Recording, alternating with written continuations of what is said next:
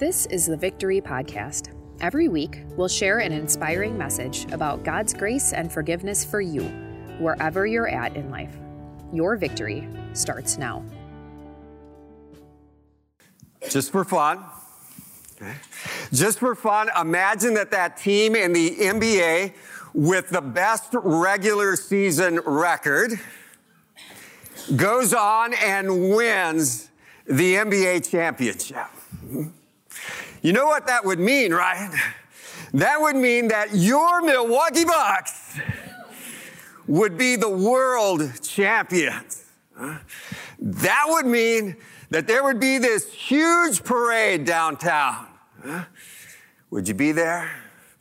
I bet a lot of us would. Can you imagine if they win the NBA championship and there's the parade and you're there, you're right out in front of the Fiserv Forum and the team is coming down and Giannis is there and let's say he's won the MVP for the league for the year and he also wins the NBA Finals MVP and he's walking by, they're there and they're parading by. You know, what would be your posture? Would you just be sitting down on the curb? Yeah. Would your hands be in your pockets? Yeah. As the team would go by, would you be using your voice going, yay, team, yay, go? You know? No, you'd be up, yeah, right? You'd have a sore throat before it was all over. You'd be into it. There'd be a lot of energy and exuberance. This would be fantastic. This would be a celebration. Well, this morning we're going to go back into history so that we can see his story and see how it crosses into our story. And as we do so this morning, we see Jesus, and he's making his way down into Worship Avenue in downtown Jerusalem. And this is how it went. They threw their cloaks on the colt and put Jesus on it. As he went along, people spread their cloaks on the road. When he came near the place where the road goes down, the Mount of Olives, the whole crowd of disciples began joyfully to praise God in loud voices for all the miracles they had seen. Blessed is the King who comes in the name of the Lord, peace in heaven and glory in the highest. People were there. They were there intentionally. They wanted to see Jesus. They wanted to see the object of their affection. They wanted to see the object of their worship. Hey, I got a question for you this morning, and we'll jump back real quick, but I got a question for you. Who or what did you come to see this morning? Did you come to see the music team? Man, they're great. They're awesome. Yeah.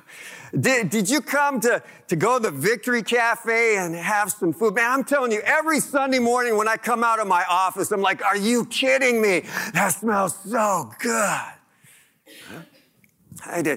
Did you know that the new pastor and his family moved into town? Did you come here to see them? Huh? Hey guys, did you come to see your new family? Huh?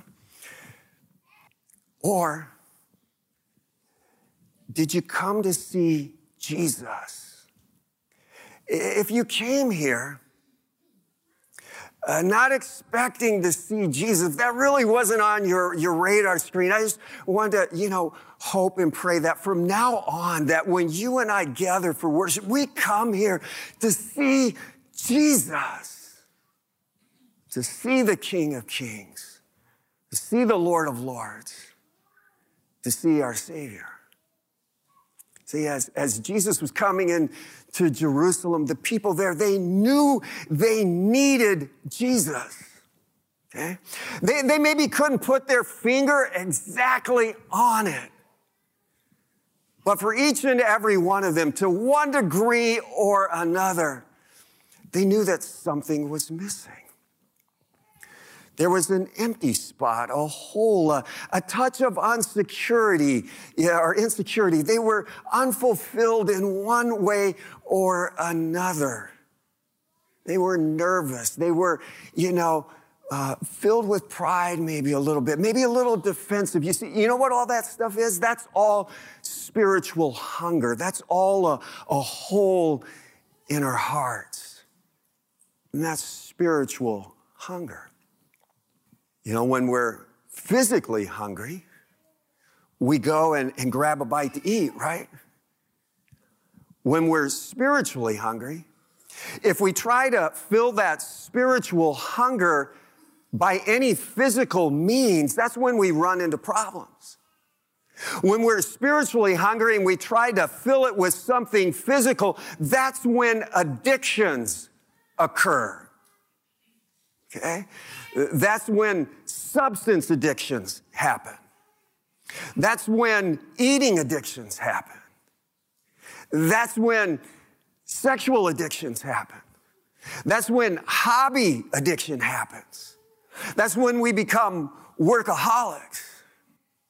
The people there, they and we need Jesus to fill in those crevices, those cracks, those sometimes gaping holes in our hearts and lives. As the people gathered there, intentionally to see Jesus and needing Jesus, they had these huge smiles on their face. They started singing out joyfully. You know, they were praising loudly. The word for worship here is exuberant celebration. They were raving. They were boasting, Jesus, you're the one. You're the one. Blessed is the King who comes in the name of the Lord. There is no one like you. You alone are God. You alone are Savior. In our terminology, they're there going, MVP, MVP. And they meant it, and they knew it, and that was true. Savior of all time for all people.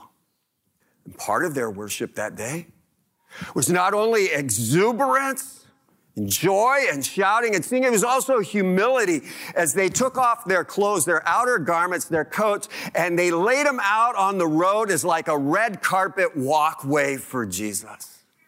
You see, that was them expressing their love to God, using their time, their talents, and their treasure, giving their best. I mean, just think about it, parents. If your kids go outside and they lay down their coat in the middle of the road, what do you say? Yeah, what are you doing? That costs money. Yeah, you need that. The people go, hey, it's just money. I've given it to Jesus. Okay? They gave their time, their talent, their treasure, their heart, their all. So who or what are you willing to give your all for? Who or what means the world to you? Is it a spouse, a child, a grandchild, a boyfriend or a girlfriend, a pet, an experience, your job?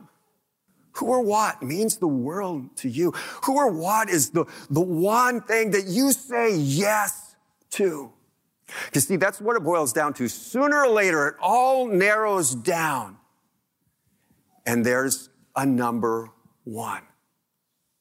As Jackie's told me for many, many years now, and I'm getting it better and better, believe it or not, I really am, that when you say yes to someone or something, you're also saying then no to someone or something as well. Who are you saying yes to? Who's number one? I want to share with you a little story that is in the background of this Palm Sunday account. It's kind of there in the neighborhood, the timing of it. It's written by a guy named John who was a follower of Jesus who deeply loved Jesus. Okay, and this is what he writes. He writes this. It says, then Mary took about a pint of pure nard, an expensive perfume. She poured it on Jesus' feet and wiped his feet with her hair. And the house was filled with the fragrance of the perfume. Okay? So there's this big party, this big celebration, and it's all for Jesus. They're going to honor him. And Mary walks in with perfume and pours it on his feet. Okay. Now keep in mind, and no offense, that this perfume that Mary is pouring on Jesus' feet, it's not Old Spice, okay? It's not Brut. It's not Polo. It's not Calvin Klein. It's not even Dolce & Gabbana. This perfume, this cologne that she pours on Jesus' feet, check it out, is worth more than $3,000 an ounce. And she's got 16 ounces of it, a pint. $50,000 worth of perfume, cologne, she pours out onto Jesus' feet. Why? Because, as the commercial would say, he was worth it. See, for Mary, this was personal. Jesus was not just a teaching. Jesus was not just a tradition or a custom or a ritual. This was personal. Let me read you a couple of verses preceding where I was just reading. I'll read that verse, but I'll first read a couple of verses and then that one again so you can get the full setting. 6 days before the Passover, Jesus came to Bethany where Lazarus lived, whom Jesus had raised from the dead. Here a dinner was given in Jesus' honor. Martha served, while Lazarus was among those reclining at the table with him. Then Mary took about a pint of pure nard, an expensive perfume. She poured it on Jesus' feet and wiped his feet with her hair. And the house was filled with the fragrance of the perfume. See, for Mary, this was personal. This was a personal, heartfelt relationship with Jesus because Jesus had raised Mary's brother, Lazarus, from the dead. Jesus had brought Lazarus from death to life. Mary believed that there was also going to be a day when Jesus would have her go from death to life. It's personal. So what's Jesus worth to you? Isn't it true that because our hearts are sinful, they just make idols? They're an idol factory. They're just pumping out. We're going to worship this, worship that. And we get distracted from worshiping the true God. That we use our time and our talents and our treasures. We use the best of those things for someone or something other than Jesus. Let's pull around a little bit. So someone walks in, they come behind you, they tap you on the shoulder, and they give you an envelope that's got $50,000 in it. It's yours. What are you going to do with it? You're going to shoot a little spritz, a little spray to Jesus and keep the rest, you know? And maybe you're just, you know, it's a spray, you know? And the whole place would smell wonderful and beautiful, and you'd kind of just keep the rest. Or would you give it all to Jesus? It just came to you. It was a gift. Let me share Jesus' words with you. He says, anyone who loves their father or mother more than me is not worthy of me. Anyone who loves their son or daughter more than me is not worthy of me. Whoever does not take up their cross and follow me is not worthy of me. Whoever finds their life will lose it, and whoever loses their life for my sake will find it. How does that compare with what's going on in your heart and mine? You know, if someone walked in here, I'd love it. I'd love it if someone walked in here and gave me $50K. And I'd love to be able to tell you that if that happened, and every time it happened, that I'd just take that envelope and put it right up here. And Jesus, you're worth it. A big smile on my face, joyfully and exuberantly. I'd love to be able to tell you I do that, and I do it every time. But you know what? I know me. And if that envelope came to me, I can guarantee you somewhere along the way, if not the first time, and I take it, because I'd put it on the altar because I have to, because you were here, right? Right? I'd have to, right? And right there, and I'd be going, oh, I could use this for so much. A new car, pay off the debt, the credit, go on vacation. I'd want to give Jesus a few spritz, I don't know how many little spray things it would take to do an ounce, but I wish I'd tell you that every time I'd be extravagantly generous, just like God is always with me. And I want you to know that from time to time, only by God's grace, God leads me to be extravagant and generous. And I just want you to know, it is the greatest thing when we're extravagant and generous. But I got this sinful part of me that even knowing that wants to hang on to it. See, I know when I think about it, when I spend time with it, I come to this conclusion, this honest and true conclusion. I am absolutely positively the most selfish person who ever lived in the history of the world.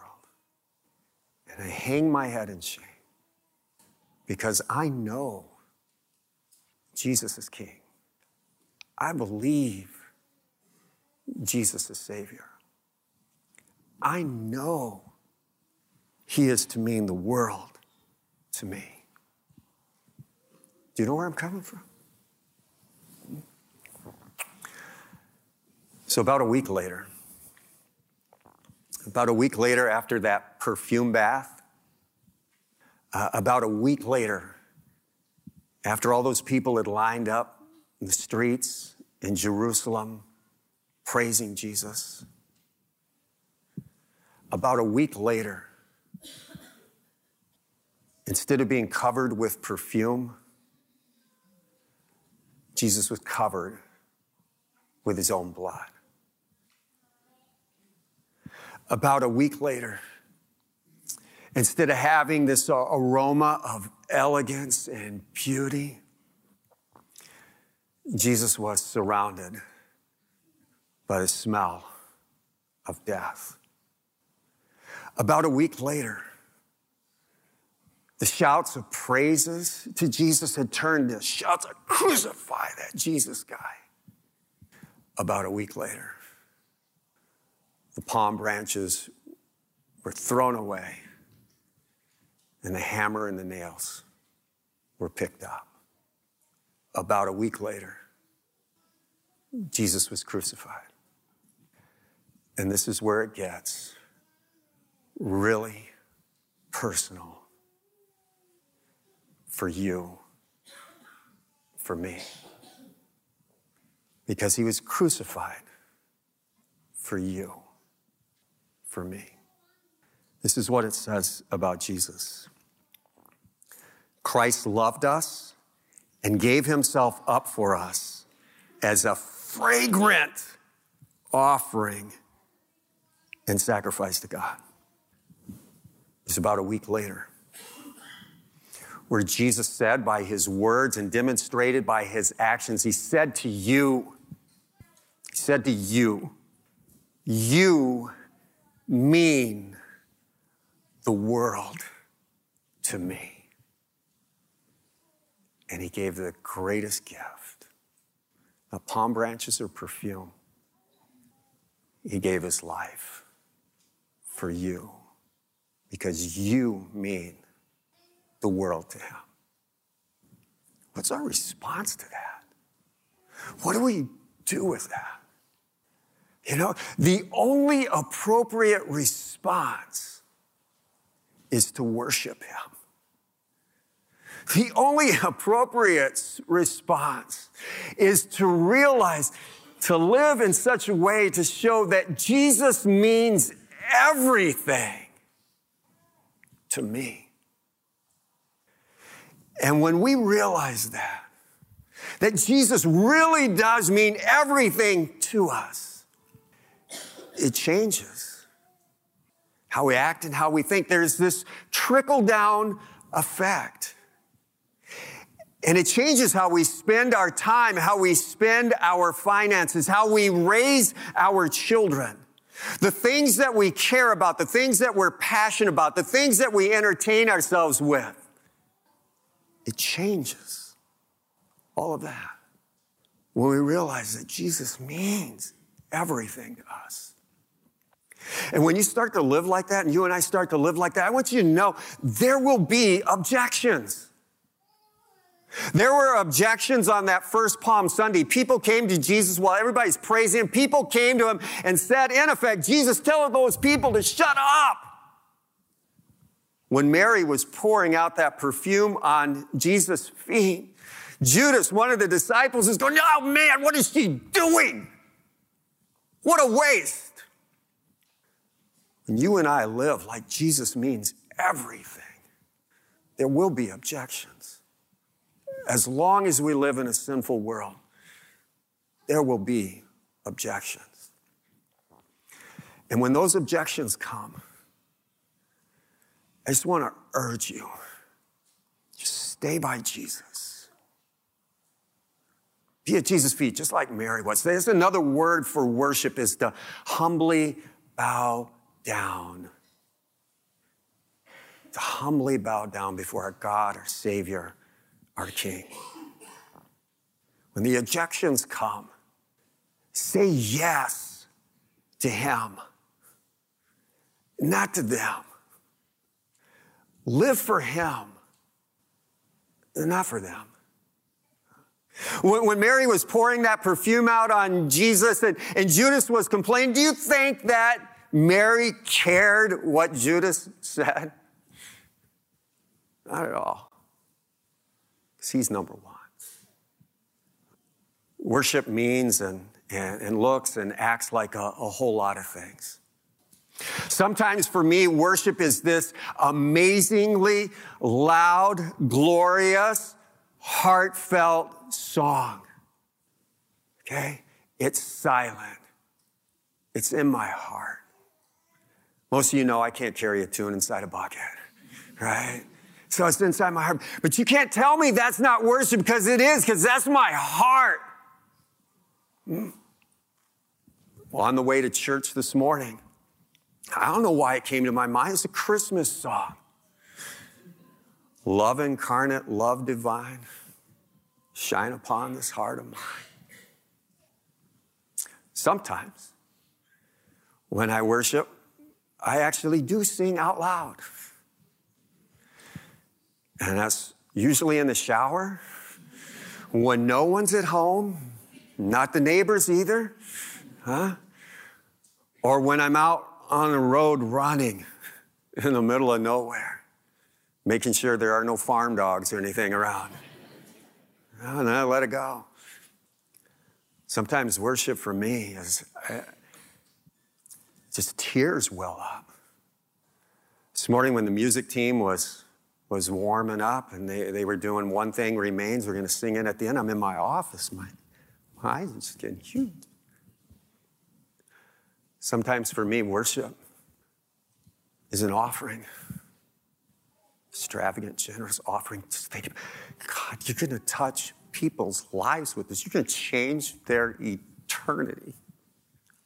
Sometimes worship for me, it's just being blown away by the love of God. Won't be long, Pastor Ben will be up here, and he's going to share the gospel with us. And like 1,000 pounds are going to go off my back. And I'm talking about the gospel, right? Get blown away. Sometimes worship for me is crying out against temptation. God, I hate it. I'm tired of it. I don't want to do that anymore. See, that's worship, because what's that showing is that, God, yeah, your way is the right way. Your way is the best way. I want to do it. I'm tired of this. Sometimes worship for me is loving on you, loving people, serving. Sometimes worship takes on the form of prayer. There's a lot of different facets to worship, but here's the key. This is what Jesus says is the key. He says, worshipers must worship in spirit and in truth. So how will you show that Jesus means the world to you? Whatever that looks like, whatever that sounds like, may God bless you and lead you to do that. Let's pray. Come on now, God. So good. So good. Your cross clearly calls out to each one of us, you mean the world to me. You had a follower of you write it out this way, that God demonstrates his love to us in this: while we were still sinners, Christ died for us. It blows me away. Lord God, you are holy. There is no one like you. You are our rock, our redeemer, our refuge, our strength, our salvation. You are our all in all. Lord, bless us and lead us and guide us to respond to your love, living for you, because Christ's love compels us. In our Savior's name we pray. Amen. Thanks for listening to the Victory Podcast, brought to you by Victory of the Lamb in Franklin, Wisconsin. For video sermon archives, more information about us, and to let us know how we can meet you where you're at, go to victoryofthelamb.com.